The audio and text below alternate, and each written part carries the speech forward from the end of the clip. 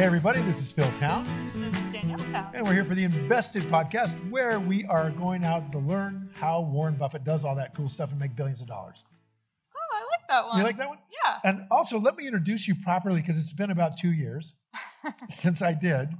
So the other person you're hearing is my daughter, Danielle, who is a very, very, very lovely and wonderful person who I love, and who I've been trying to get to learn to invest from me for quite a long time. True? True. But you wouldn't, would you? No. No. And instead, you went on to college and you got a degree from Wellesley in comparative religion. And Well, then in you religion. graduated. In religion. In religion. Yeah. Then you graduated and there were no religion jobs. Actually, I just wanted to learn more about religion. And Thank so you you very went to much. Oxford So I went to Oxford. and got a degree in Religion. religion. Came out with a master's degree in religion. And, still no jobs about religion. There are totally jobs in religion, but I didn't want to You do didn't them. want one. That's right. Okay. And then you went clerking for a friend of mine. So I thought I was interested in law. Yes. Just Because to, you wrote a paper about it. Yes. Do you want me to say it in like a normal way? No. Okay. And then what happened with Rich Kramer? I liked law. You fell in love with law because of Rich Kramer. Kind of. Kind of. Well, okay, Rich, He's if you're listening to wonderful. this, Yeah, he's wonderful. you are incredible. And he's a Superior Court judge in San Francisco. And then you decided to apply for law school. And you got into NYU Law, which is pretty heady stuff, right? It's a great law school. And then you went to your first month of law school. And you called me up and you said, Dad, I think I'm just going to party all the way through law school. Would that be okay? That's not what happened at all.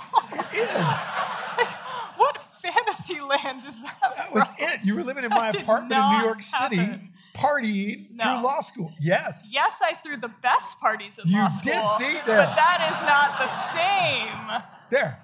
Now as the truth working comes out. extremely hard at law school and throwing parties. Two things can be true at the same time. So you got done with NYU Law, and then you went over to some unpronounceable country. Yeah, God, this is really in depth. Yeah. Yeah, I went to Oman and worked for a law firm there for about 6 months, thinking I maybe wanted to do international Middle Eastern focused law, Yeah. and fell in love with companies and working with companies. And so many international companies are in Oman in particular to develop new things there, and they were very entrepreneurial, and I loved working with those people. You started drifting into my world. Not really. Okay. And then you came back and decided you're going to not quite be done with school. So I decided I really wanted to go and work with companies and startups, and I did not know that before. I hadn't taken any classes in that area in law school at all. So in order to be ready, I went back to school. I got a 1-year master's in entrepreneurial law. So here we go. Bachelor's in religion, master's in religion, JD, master's in emerging corporation law, Yeah.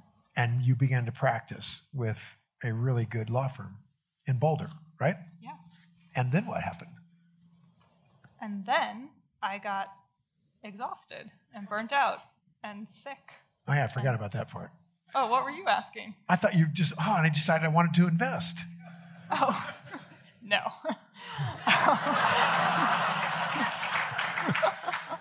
Really? Can I get into that in a second? Can we first tell all of our listeners why they're hearing people laughing and clapping? Oh yeah, right. It's not a soundtrack. Yeah, no. We are live at your workshop, Dad. In Atlanta, which Georgia. we've been talking about on the podcast for a long time.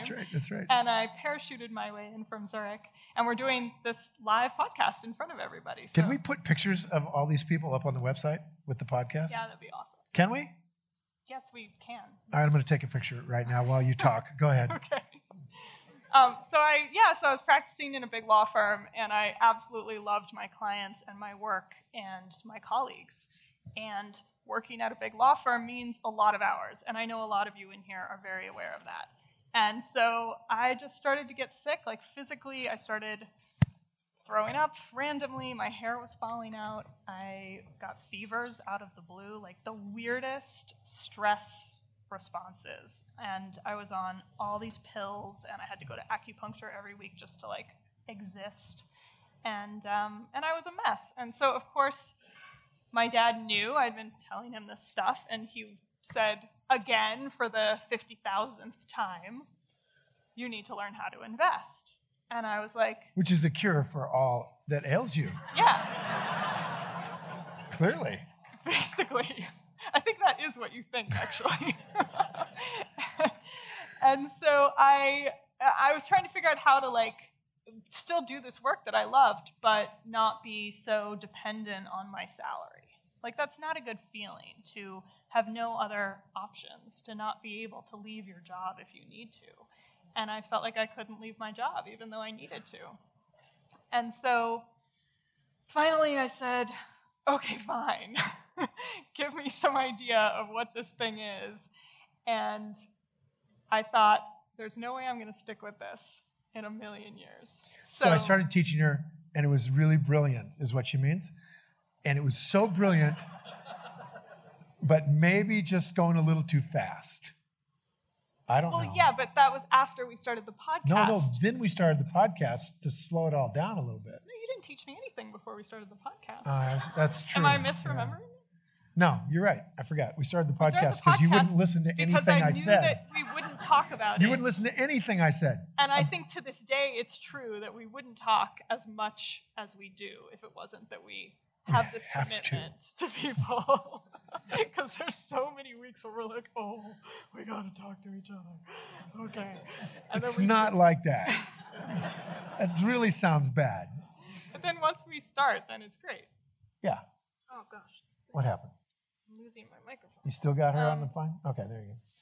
So we did the podcast, and the podcast turned out to be amazing for a lot of different reasons. One of which is that Danielle has you got just this really good way of digging in on me that nobody else does. I think you don't mind just tearing up ideas that I have. No, well, I learned from the best. Oh, well, good. So, oh, I meant that as a compliment.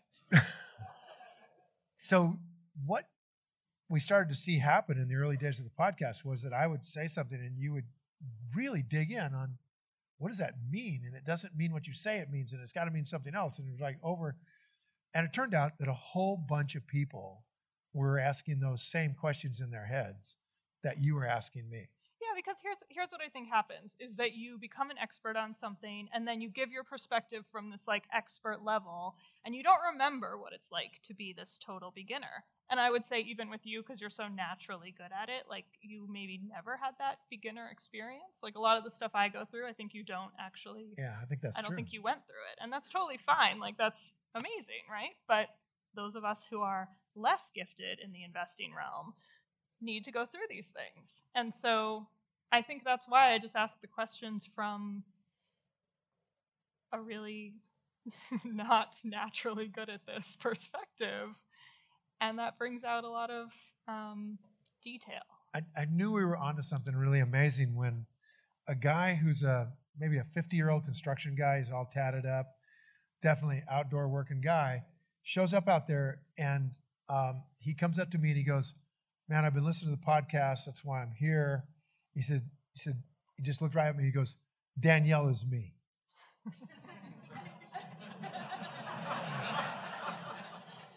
Which is the best compliment I could have ever asked for. And I thought, wow, man, alive. This is covering a lot of territory here, this thing. So maybe we should keep doing this. So what do you say we take some questions? Yeah, I'd love to. I think so too. All right, here we go. Thanks for the barbecue. I'm Scott Siley from Fullerton. Phil, since you've been doing this full time, what's the longest amount of time you've ever gone in between making a stock buy? The longest time between a stock buy. Okay, well, you guys know that I got on CNBC in 2007 and said, I'm out. This is way too hot of a market and I'm getting out. And I got all the way into cash there. And I didn't come back into the market for 19 months or something like that. It was a long time. Now, in between there, I was doing some trading. So there's never been a really long time without just actively creating some cash, right? But in terms of buying a company, it can be, I've done 19, 20 months at a time with nothing, right? So it can be a long time. And obviously, I tend to get out a little bit early because the companies that I own will go up and be at a rational, reasonable retail price, a sticker price. And then if it's a really hot market, they're just going to keep going up until they get really stupid high price. So for example, Chipotle that I bought in 2009, that went to $5.50, and I was like, wow, this is crazy, right? 1,000% return. And I got out, and then it just kept going, another 40%. Oh my God, that's torture. I know. That's horrible. And you have to just sit there and just go, oh.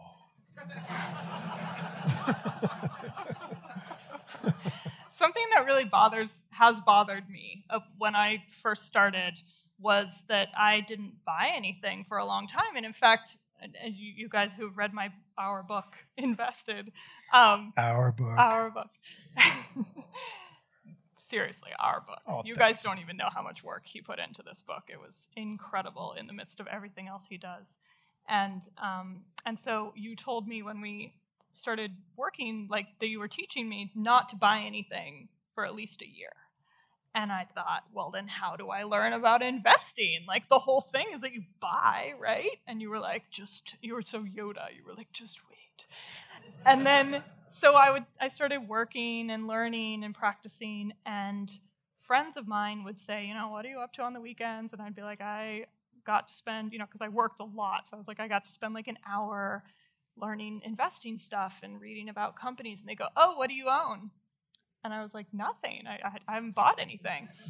And their eyes just kind of glaze over, and that's the end of the conversation. Because for people who don't get it, as soon as you say, I don't own anything, they don't take you seriously immediately. Like, you're not a real investor. Because this image that's been put out there by the financial world is buying and trading and owning lots of companies, and you're active and you're watching the market and you know what happened today in the market. I rarely know what happened today in the market. I mean, I didn't even know it was crashing the other day until you texted me. So, and I like it like that. So, this is good. That's right. Work. Thank you. Good work. So what I want to say is, don't let people like that influence your practice. Like, this is for us. This is personal. And don't let anybody try to push you to buy something before we're ready. Because, first of all, lots of things are overpriced right now. And secondly, you got to be ready. You got to be able to put your own name behind a company and say, yeah, I'm going to proudly proclaim that I own that. And until you're ready to do that, don't buy anything. So that was a really hard, that was a really hard step for me to realize that I was on like a different path than all these other people I knew who knew about the market. Well, I have a question. Please. That leads me to, which is you've kind of come up in this process with this idea of a practice, right? And sort of, it's like it never struck me like that's what I'm doing. Yeah. Because, if you play football, you practice and then you go do the game, right? You do it for real. Okay. And so the idea that you're always practicing, it didn't immediately strike me, but it's a really interesting idea. So go into that a bit. Oh, I never thought about it like a game, like you practice and then there's a game. That's interesting. I never thought about it like that. I think about it like an ongoing journey of discovery, of learning, of education, and there's no goal. There's no end. There's no game. And so by thinking of it that way, which I think I came to almost immediately because I could not figure out any other way to wrap my head around it, this thing, it became accessible. It became okay to be a beginner. It became okay to not know everything. It became something that's about the journey and the daily practice rather than getting to some level and then stopping, because that's definitely what I would have done. If there was some goal out there, I would have stopped. Yeah, and what struck me about that was that all the people that I admire who are in this Rule One family never stop growing and never stop learning. You mean like gurus? Like the other gurus. investors? Yeah, like you were at the annual meeting with Charlie Munger and Warren Buffett, and Warren's buying Apple Computer, and Charlie goes, "Yeah, he just keeps learning." Remember that? Which I loved because I also don't like Apple Computer. That's awesome. So it's and I never forget that Walter Schloss, who was a student of Ben Graham's back in the 50s with Warren, but is like 10 years older than Warren. Walter had this huge rate of return for all the years he invested, and he was still getting better at 96. And then he had a week where he didn't practice, and then he died. Yeah. Well, and that's why these So guys... don't stop practicing. That's why these guys do it till they die, because they love it. It's not work. It's not. It's a really wonderful part of their lives that can't be separated from the rest of their lives, and that's how I've found a way into it. But this. I never told you this before, actually. But when you were a baby, you weren't exactly a baby. You were about 4. I had achieved this goal of mine to make over $1 million in 5 years. You were about 4 years old when that happened. Nice job. Thank you very much. Starting with pretty much nothing. And I got there. And then I thought, you know what? I got to the goal. This is interesting because you're saying there's not a goal. And I had this goal I wanted to get to, right? It's a whole different world that I'm going to live in.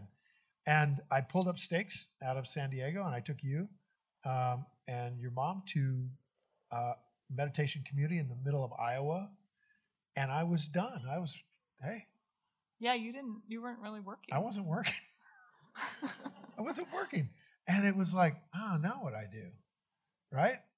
And it honestly, the idea that this is a practice is something I've got now because I think a lot of what you taught me. I think you come to it because we have a meditation practice, which you taught me then, and we've both done for a long time. But it's like any other practice, like yoga practice, law practice, like any other kind of practice where there is a goal. Like, yes, there is a goal. Our goal is all to take care of ourselves financially really well. Yeah. And our families, and have choices in our lives. That's all of our goals. But by taking it away from the goal and focusing it on the experience, we actually get to the goal. It's just a different way around to it. And I think one way to know you're in a practice, you wouldn't know this till later, but if you're in a practice, it's something you don't ever stop because you're just in it. You love it, right? Yeah, exactly. You love practicing yoga. I love riding horses. I'm never going to be ever done with it, right? I'm never going to arrive at a place where, okay, I now know it all. And this practice is like that to me. I mean, I've done this for 30-some years. And it's like that to me now, which, like, who knew? Sometimes I get up and I'm like, who am I? This thing is crazy. Like, I wake up and I'm like, I get to, like, read about Abbott, this weird healthcare company that I discovered. I'm like, and then I'm like, what just happened to me? Like, this is so alien. Let's take the next question. Hi, my name is Ifti from Vancouver. Hi, Ifti. I have a question for Phil. So how has the podcast and doing all that changed the way you teach Rule One? Has any of Danielle's involvement changed the way you teach Rule One? Oh, yeah. Huge. Great question. Yeah. You are all the beneficiaries of the podcast and all the things I've learned from Danielle as we went forward in making it clearer, right? And making it clearer. Like, for example, the 10 cap stuff that we're teaching now, that comes out of the podcast. That was from me being frustrated that I couldn't make it simple to do the margin of safety analysis and the payback time thing. Payback time you sort of got. Margin of safety has always been an issue. And I thought, look, it's really simple. You just get a 10% yield on the purchase price that you buy. And you're like, what's a yield? And here we go, right? But so much of how we teach now, the form that you guys have that you're working off of yesterday for building that talk, a ton of that stuff comes from me working with Danielle on the podcast and realizing, wow, I'm over here and she's over here and I'm not communicating properly. And the book too, right? And then comes the book. So the Invested book. Because I think we talked about it a lot on the podcast, but it was very like all over. Then we wrote the book, and the book is a manual for this class, right? How many of you guys read the book? So did that prepare you for this class or what? Yeah. If you hadn't read the book, how would you be doing right now? Would you be a little bit lost on where the heck are we, right? So, all right. Hi, my name's Barry. I'm from Vancouver, Canada. Hey. I watched your YouTube videos, all of them. So You watched all of the YouTubes. yeah, Nice. that's how I came here. Nice. How many other people are here because of the YouTube videos? Oh, fantastic.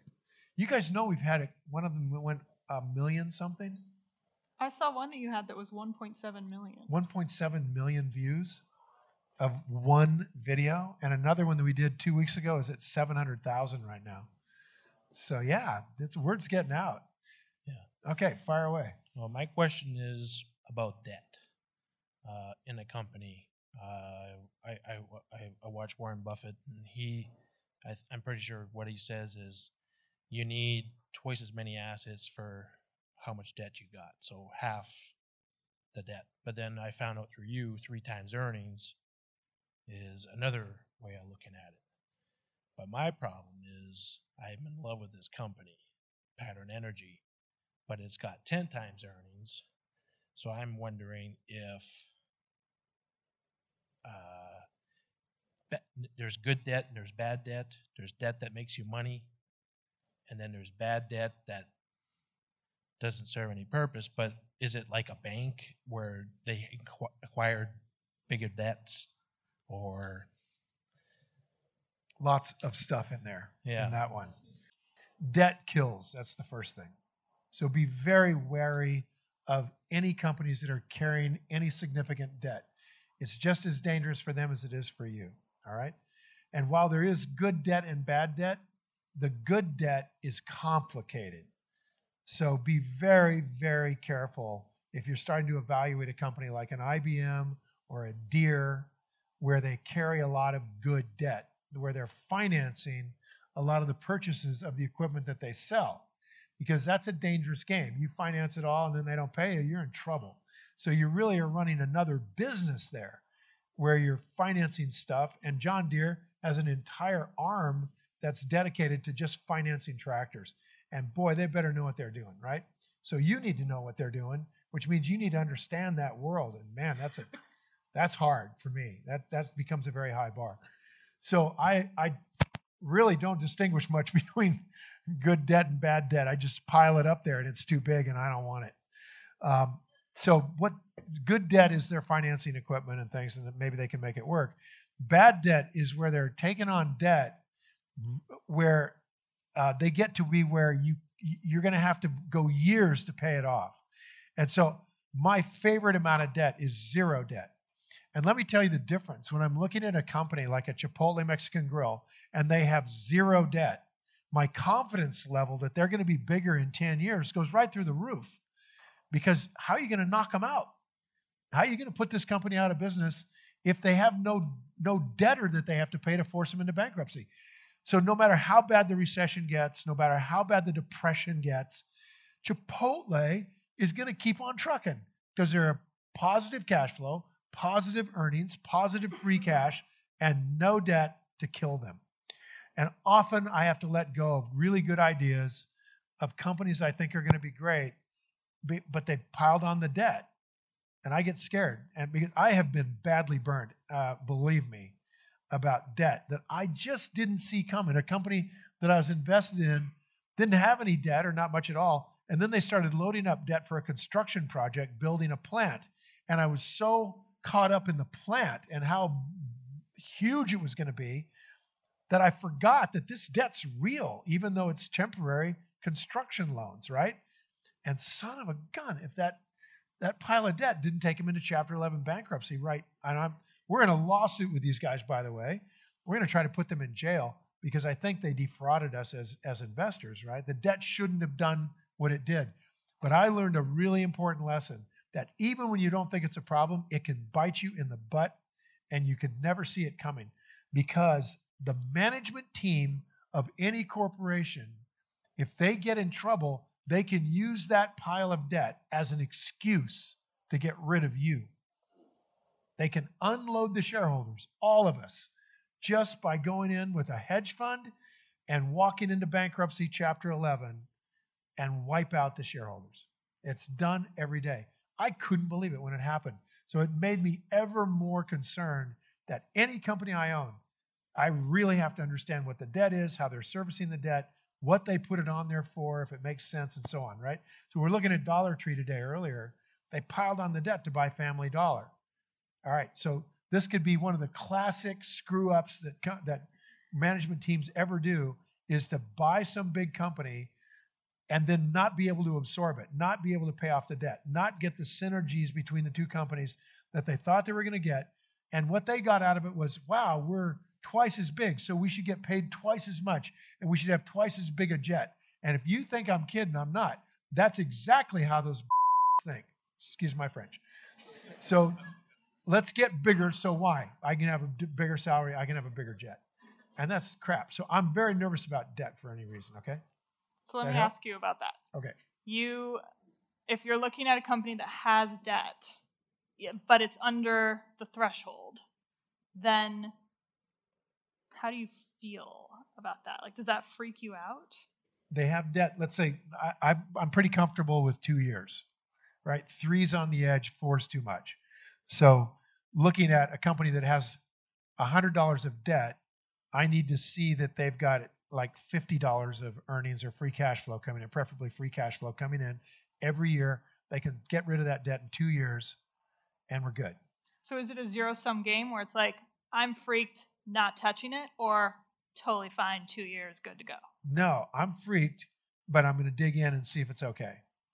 I don't like any debt. So like knowledge and research is the antidote Yeah. to the fear. So what are some of the things you have to look at when you're looking at debt, right? Especially now, you guys, right now, huge, big deal. I'm so glad you said this. This is a little bit advanced, right? We're doing 3 days of training. I'm going to push you into a little bit advanced here in the podcast.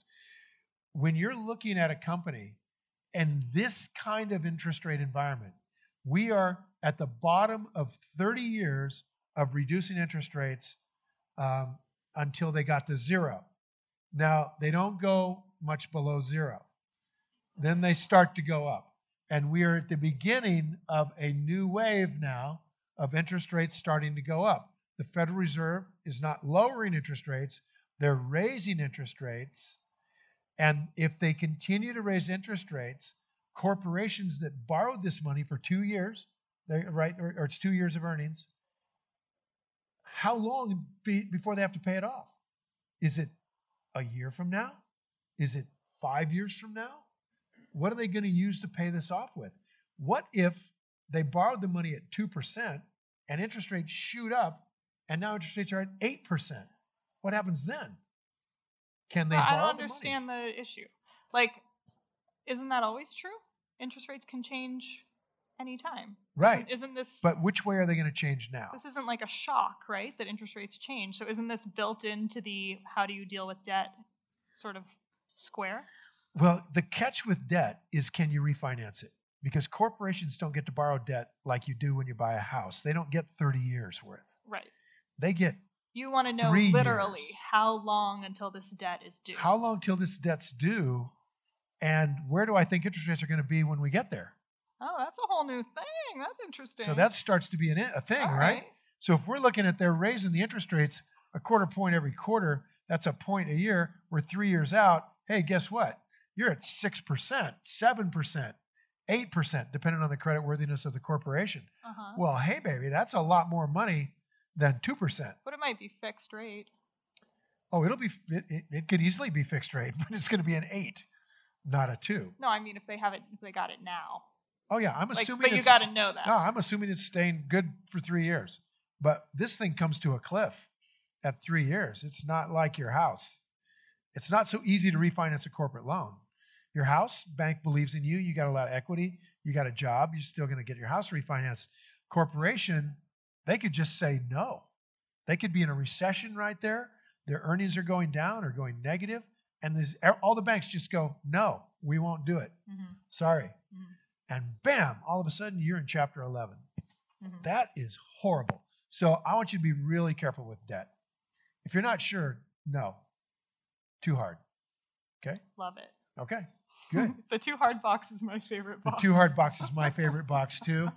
The rule on the too hard box is you want to get stuff into it as quickly as possible, right? Why waste your time if you can see that it's too hard right away? So don't make the mistake of starting into something and it looks really hard and thinking, oh, but I'm going to figure this out. Just assume right away it's too hard. Dump it and move on. You need how many companies in a lifetime? How many? 20. And how many do you have to get really right? 4 or 5. So we're going to dump almost everything. Might as well dump it early and then just go play golf. That's better, right? So we're out to do an investing style that's laziness bordering on sloth. Yeah. I also think too boring is very important. Too boring is very I important. am not interested in, let me just state a tautology. I'm not interested in something that's too boring. All right, You're fine. bored by something that's Yeah, too boring. Exactly. Yeah, I got it. Let's take the next question. Hi, my name's Brandon from St. Louis. Thanks for having me. So my job is in the technology industry. I went to school for technology. I'm passionate about technology. I don't have that many other hobbies. If I insist on investing in technology companies, or that's where I feel like my biggest relative understanding is, what lessons do I need to learn quickly, or what rules do I need to follow if I'm going to have success knowing I want to invest in some technology companies? So he would like a different set of rules. Yeah. I'm a little confused by the question. I was waiting to hear what you were going to say about What different rules can we have for technology? All right, so here's the rules. Real simple, guys. There's no industry you can't invest in, okay? It's all fair game. Here's the rule, though. You got to have a high degree of certainty that that thing is going to be more productive in 10 years than it is today. That's the first rule. Second rule is you got to know what it's worth so you can figure out if it's on sale. So since that gets really hard with technology companies, maybe the best thing to do is use a 10 cap, right? You look, get the owner earnings, times 10, that's your purchase price. Wait for a huge fluctuation, then decide if your company is going to eat it and go down or whether this thing is going to come through it okay. A great technology company, like any great company, will use these recessions or fluctuations to buy out its competitors, to watch them go under. Warren Buffett just says that you don't know who's swimming naked till the tide goes out. Well, the tide is a recession and it's coming. And some of those technology companies don't have the staying power, right? But a good one will, and they'll be bigger when the recession's over. So those are the two things I would focus on, which of course are the two things I'm going to focus on every other company as well. But the 10 cap is where it's if you apply the margin of safety analysis to a fast-growing company like a tech company, you're going to end up with a very optimistic valuation. And I'd like to steer you away from that. And if you think, wow, I'm never going to buy a company, I'll never be able to get a Google or an Apple or a Facebook, all three of those were on sale within the last 5 years on a 10 cap. Apple was an 11 cap in 2017. An 11 cap just last year. So, yeah, the question is, can you say it'll be bigger with a high degree of confidence? And if you can, you're good to go. The problem is, for most of us, we just can't make that call. That's not our area of expertise, right? But so I know horses a little bit. You might know hockey, man. I mean, I don't know. It's just, what do you know? What are you comfortable with? So don't. My answer is, don't shy away from technology because I shy away from technology. Oh man, you're your own man. Because I don't like it doesn't mean anything about the value of that business. We don't make up our mind about something because somebody else thinks something. one of the parts of being a great Rule 1 investor is you make up your own mind and you stand on it and you get comfortable with it. And that's hard for a lot of us, right? You got to learn that. You got to learn that just because everybody says you're wrong doesn't mean you're wrong.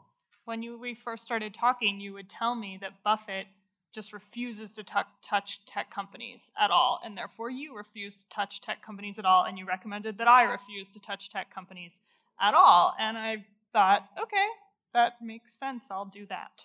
And over time, it occurred to me that every company these days is a tech company, and this was ridiculous.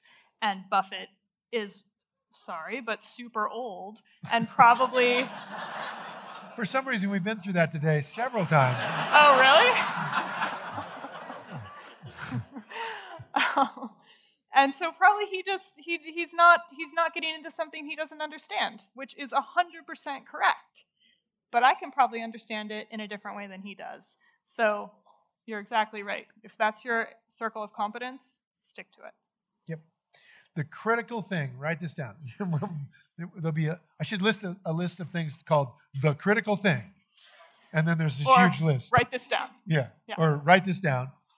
Is what makes us really good at this is knowing what we don't know, as opposed to not knowing what we don't know. If you don't know what you don't know, you end up getting in big trouble because you think you know something you don't know.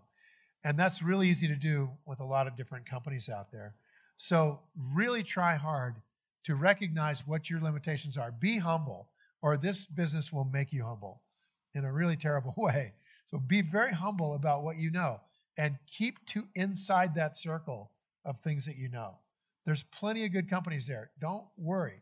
You're going to have lots to do. It's just make sure you know where the boundaries are. And that's my worst failing, I think, as an investor, is to slide into areas that I think I know about and then find out I didn't do my homework. But this is where we're so opposite, because you go barreling into it, Yeah. and I'm like, I'm not going to do anything. I'm totally freaked. I just put myself on the hook for $250,000 or something. What was it with JD? I don't even know how much it was. It's $20 a share times 10,000. So I'm on the hook, less $3. So I'm on the hook for about $170,000. You did like an options thing? Yeah, for JD. And I can tell you, I'm not done with my homework. And as soon as I did that, I went, oh, shoot. See, that's practice shares. Those are practice practice shares. I shares. did practice shares with $170,000. So, Well, you got to do whatever works for you. If you guys haven't read the book, Invested, I was totally freaked out about buying my first stocks, companies, and just had this emotional block. And I thought, okay, you know what I'm going to do? I'm just going to buy a small number of shares so that I can practice this, and I'll just treat it like it's money that's gone. I just bought a lesson, essentially. So how much would I spend on a lesson? I was like, I'd spend a few $100s. That's enough for me to feel it. That's a lot for me to I'd think about that. But it's not so much that I'm not going to do it. So I told you I was going to do this. And you were like, you've completely ignored everything I've taught you. How dare you? So insulted personally that I would do such a thing. And I was like, I'm not investing. I wasn't investing. I was assuming that the money was gone. Maybe it'd go to zero. I don't even care. It was about trying it out. So he was like, how dare you? And then I was like, whatever. And then I went off and did it. And it was terrifying, exactly as terrifying as I had thought it to be, but in different ways. So it was really good practice. And finish this whole thing. It's I won't tell you the whole story, but Oh, I love the part about you putting in the trade. What's that? I put Well, in the you trade. put the trade in and Oh, nothing and happened. that's She's right. like, oh, what have I done wrong? Oh my gosh, what have I done wrong? I Then she pressed realized the button and nothing the happened. market wasn't open.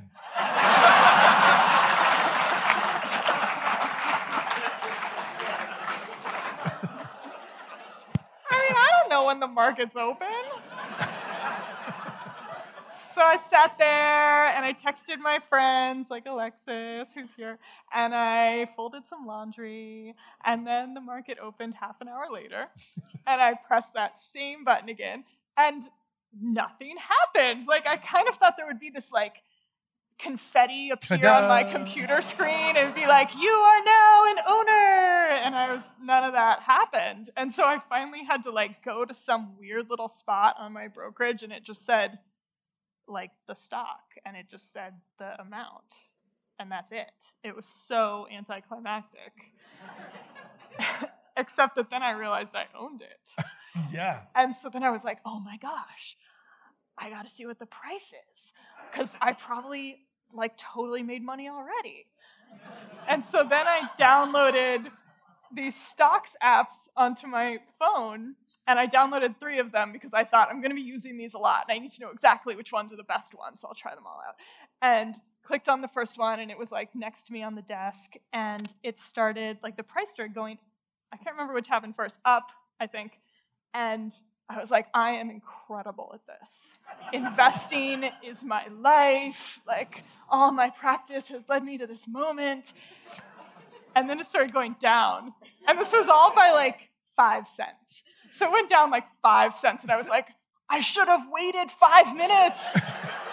How could I not have known that? I mean, I should have known what was wrong with me. I have to figure out what I did wrong. And then it popped back up, and I was just like, oh my God, I am going freaking insane. And I closed the app, and I put all of them into, like, you can nest apps, you know, on an iPhone, and I put them all into a box, and I called it Torture. And I put it at the back of my phone, and I still have it there, and I have not touched it since that day. I have not opened a stocks app since that day. But I still keep it. I thought about deleting it the other day, and then I thought, no, I want to keep it as a reminder to myself of when I went insane.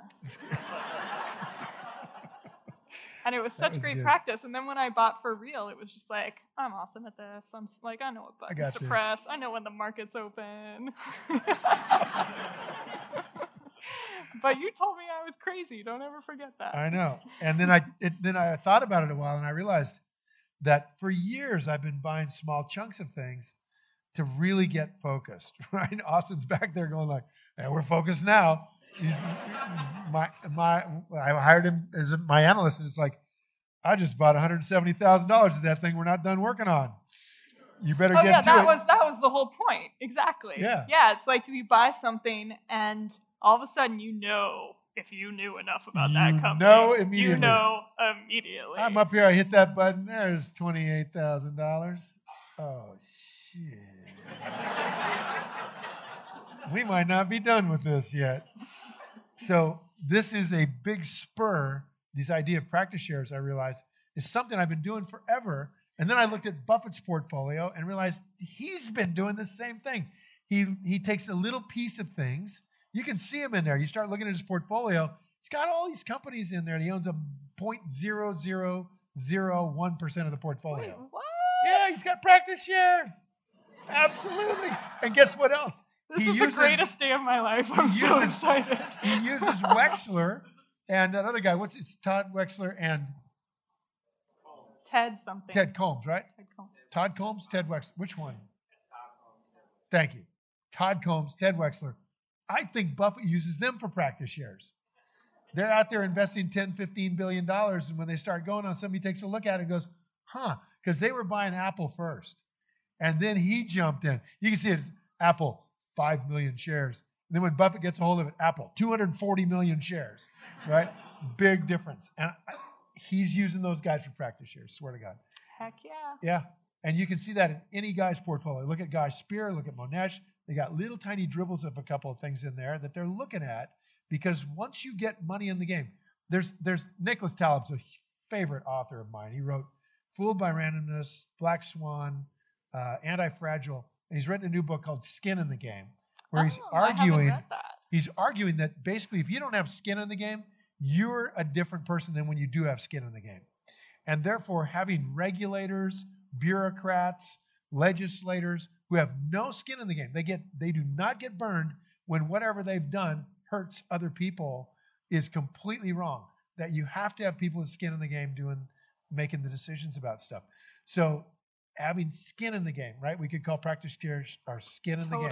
Totally. And then they get your attention, and then you really start digging. So strongly recommend practice shares. It's another thing I learned from my daughter here. Which is Well, pretty cool. to be fair to you, you were doing it. You just didn't connect. I didn't connect it, that it was not like the same. It is different. Yeah. All right, cool. Let's take another one. Hi, I'm Kyle Hoff from Northern California. My question is about company age. So some companies are young, or maybe not young, but let's say their IPO is young. I'm talking like less than 10 years of data. Do we still take a chance on these companies even though they don't have, years and years and years of data through booms and busts and events and whatnot? I'm just Two things about that. Can I take this one? Please. Okay. Two things about that. First, you said that they've got an IPO, so they're young in terms of the IPO, but they could be old in terms of their history. So dig for the history, because Google had a pretty good track record before it went public, right? So it wasn't 10 years, but it had a lot of data behind it. So I felt pretty comfortable buying it shortly after its IPO. Chipotle Mexican Grill didn't have 10 years when I started buying it. They had like 6 or 7, but it was such a strong track record. It was so consistent. I felt pretty comfortable doing it. First thing. Second thing is, there's part of the portfolio that I call risky business. You guys remember that from rule number 1? That little 10% part of the portfolio is really a good thing to have. So that's where it goes when you don't have 10 years, you don't even have 5 years, but you really understand the business well. If there's something missing out of the equation that we look at, it goes into the risky business portfolio if you really want to buy it. And buying those kind of companies is really fun. I mean, there's a lot of potential upside, that's what it can make you a lot of money, but you have to keep it limited to a small part of the portfolio. All right. Hey, I'm Christy. I'm from New York City, and I've been listening to your Invested podcast for about a year, and I recently read the book, Invested.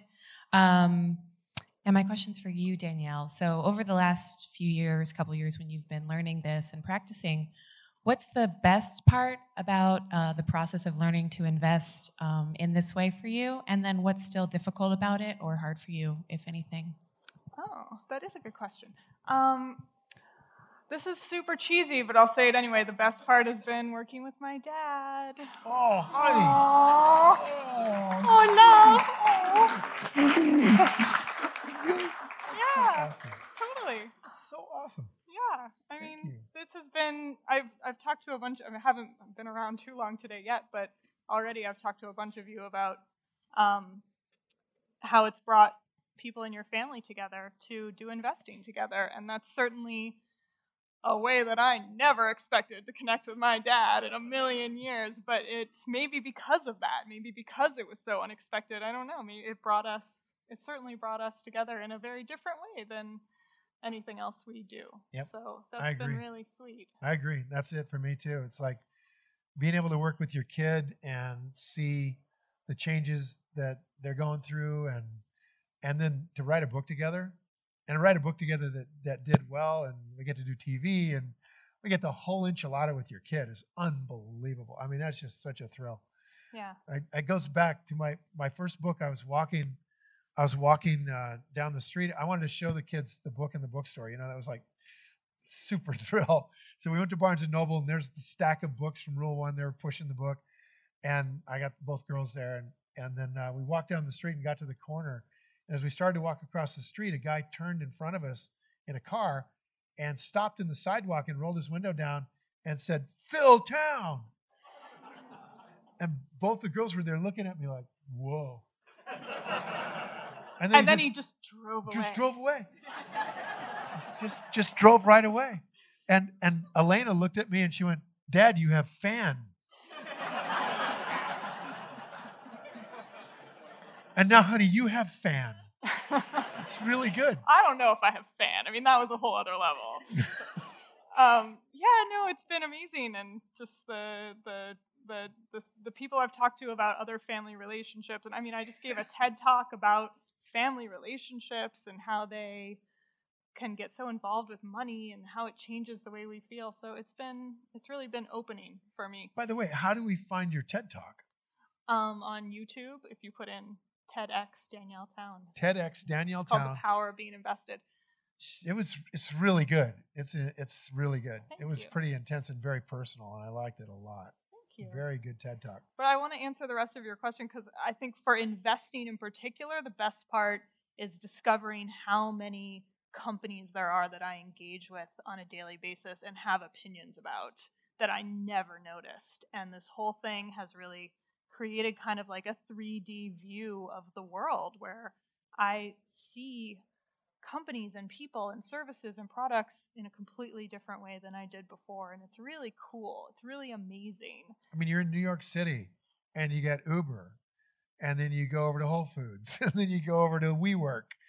You know, I mean, it's crazy. And then you go home and you're like, oh, I want to find out about that. And then next thing you know, because of the internet, we can all find out who runs these companies and what they're doing. I mean, it's incredible. Yeah. The worst thing is the frickin' numbers still. I cannot, like, I have all my methods and all my tricks, and it is still hard for me, and I still don't feel like it's natural in any way. And I think that's just something I'm going to have to live with for the rest of my life. Like, that's my challenge. For somebody else, it's reading annual reports, which I actually like because they have a lot of legal language, and I find that enjoyable, which is super weird.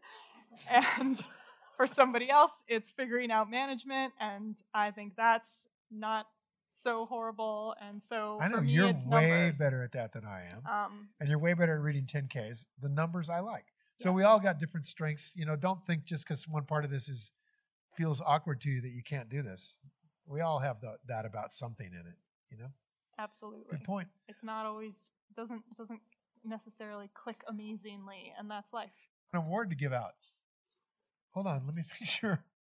Yeah, let's make sure. I asked you earlier, silly. I know, but I've been spending money. Okay. So let me preface this a little bit.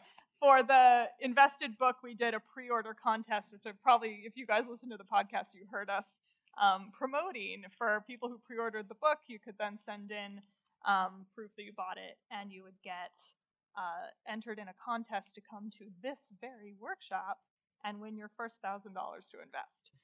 And we have the winner right here in front of us, Tim Latouche, who's right here. Tim, come on up here. Ah, there it is. Yeah, that's awesome. Good job, man. And here it is. $1,000, buddy. Well, maybe we should say goodbye to our podcast. Okay. Okay? Ready? I think we're kind of done. Okay. So I guess it's time to go play. I guess so. Okay. Thanks, everybody. Thanks, everybody. Bye. Bye.